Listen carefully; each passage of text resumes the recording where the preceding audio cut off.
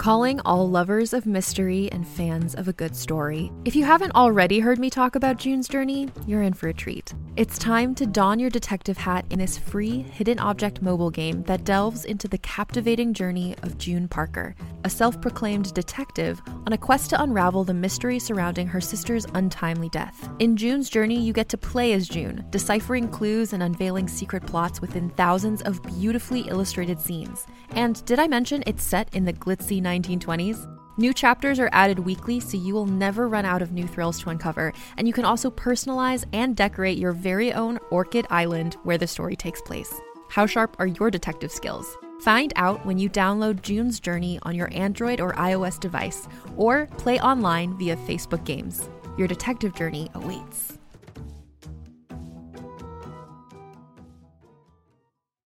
From the creators of the hit kids podcast Too Smarted and Netflix's Brainchild comes the adventurous world of mysteries about true histories, affectionately known as math. Every episode follows Max and Molly, who have just been recruited into a secret order of problem solvers, on an adventure through time packed with puzzles, hidden equations, history, and laughs, making learning cool. Listen to Mysteries About True Histories on Apple, Spotify, or wherever you get your podcasts. What to build? Oh, come on, Lucy. Wow, you're a builder. You're a maker. I got it! Tool call. Hammer. Wrench. Drill.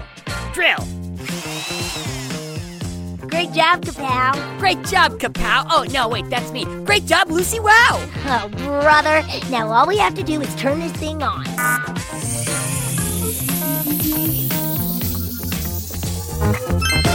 Let the show begin! Oh, hi there! Welcome back to Pflugerville! And thanks for tuning in to Kapow's Power of Invention podcast. It's me, Kapow, the mechanical pygmy goat, here with my co-host, Guy Neville. Guy picked today's invention, and I can't wait to hear all about it. But first, say cheese, Guy! You had the flash on, Kapow. Why did you just take a selfie with me?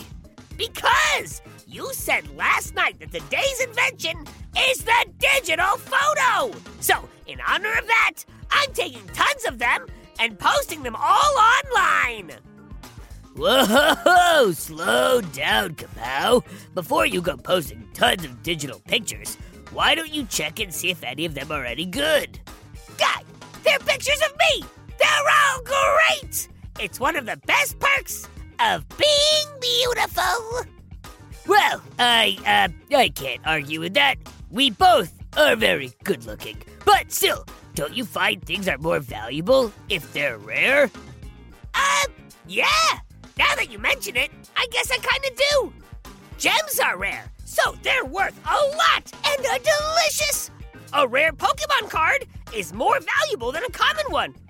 And it's delicious! And most importantly, I'm one of a kind, and I'm worth a ton! Also, I bet I'm pretty delicious. Don't taste yourself, Kapow. Okay, but wait, so then you're saying one good picture is better than 20 bad ones? Exactly, and that's why I want to talk about the digital photo today. I mean, it's so easy to take them, and you can have so many on your phone, in your pocket, that you end up taking them for granted. But you shouldn't, because the digital photo was a very important, world-changing invention that we should all take the time to appreciate now and then. Oh, cool! I'm all ears! See, look, it's a picture of my ears! Okay, Kapow, put down the phone and listen up. To understand how amazing the digital photo is, first, we have to take a look at what it meant to take a picture before their invention. Before about 20 years ago, if you wanted to take a picture of something, you had to take a picture with a camera. And the camera would put that image on something called film. Unlike now, you couldn't see that picture right away.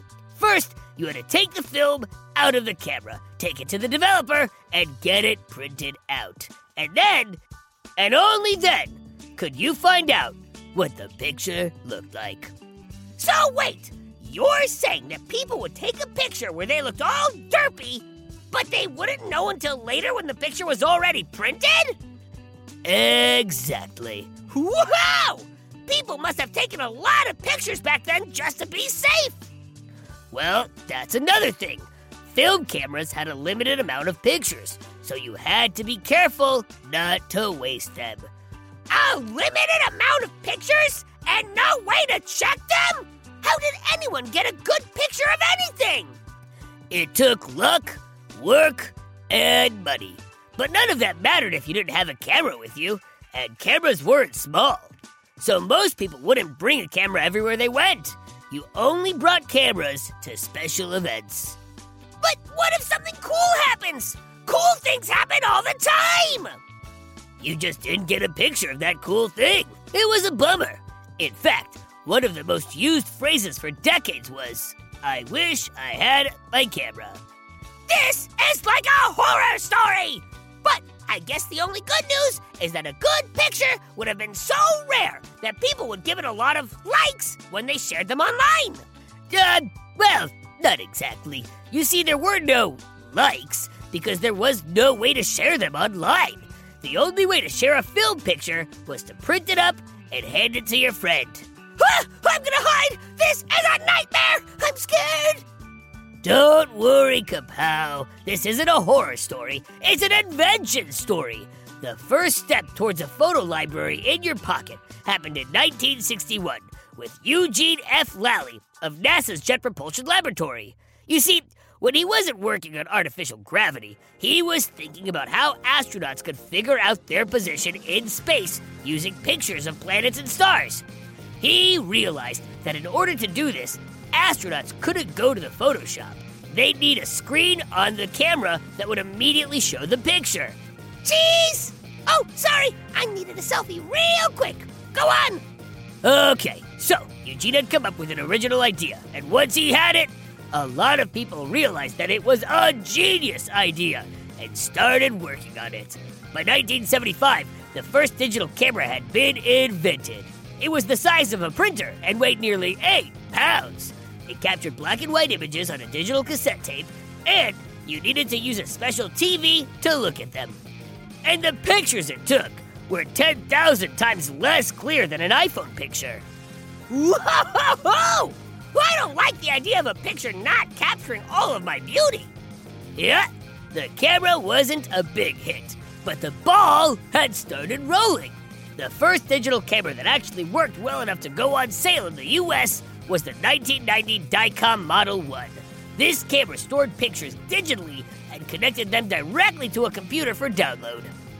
So, you could share them on Insta? You could email them. Instagram came later. Well, at least people were finally able to take pictures of everything, right? Well, not really. You still needed to carry a camera all the time. Oh, right! But then, in the year 2000, a company called Sharp introduced a cell phone called the JSH-04 in Japan. The cell phone had one feature that a phone had never had before. It could take and store digital photos. For the first time in history, people didn't have to say, "I wish I had a camera," or "I wonder if I got a good picture," or "Let me make you a copy of this picture." The digital photo had taken all of those problems and banished them to the past. Thanks to the digital photo and its ability to be seen quickly, stored easily, and shared rapidly, the future was being photographed and recorded by everyone. And it looked amazing. Wow, Guy!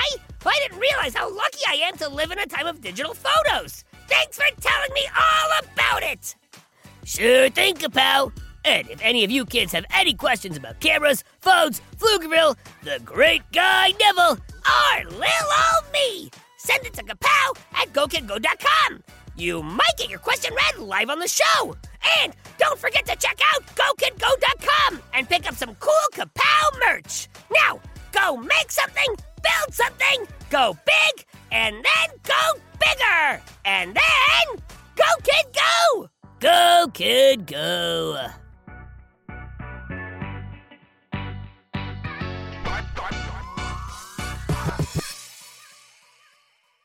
Go, kid, go.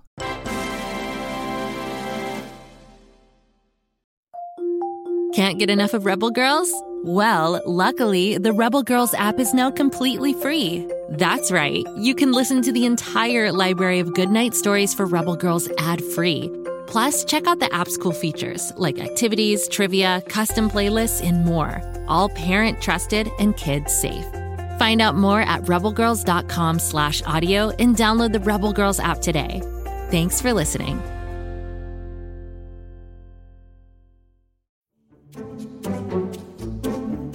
Do you like to laugh? Who am I kidding? Who doesn't like to laugh? So, okay, if you love to laugh, you'll love Don't Break the Rules. It's a hilarious comedy improv podcast where the voice actors make up their lines on the spot and try to be the only actor who doesn't break the rules. These talented actors are great at coming up with silly scenes and stories when they follow the rules for the episode. And it gets even sillier when they accidentally break the rules. The stories are guided by suggestions from kids like you, and the episodes feature laughs, burps, and the occasional unicorn. So if you'd like to giggle and play along, be sure to listen to Don't Break the Rules wherever you listen to podcasts.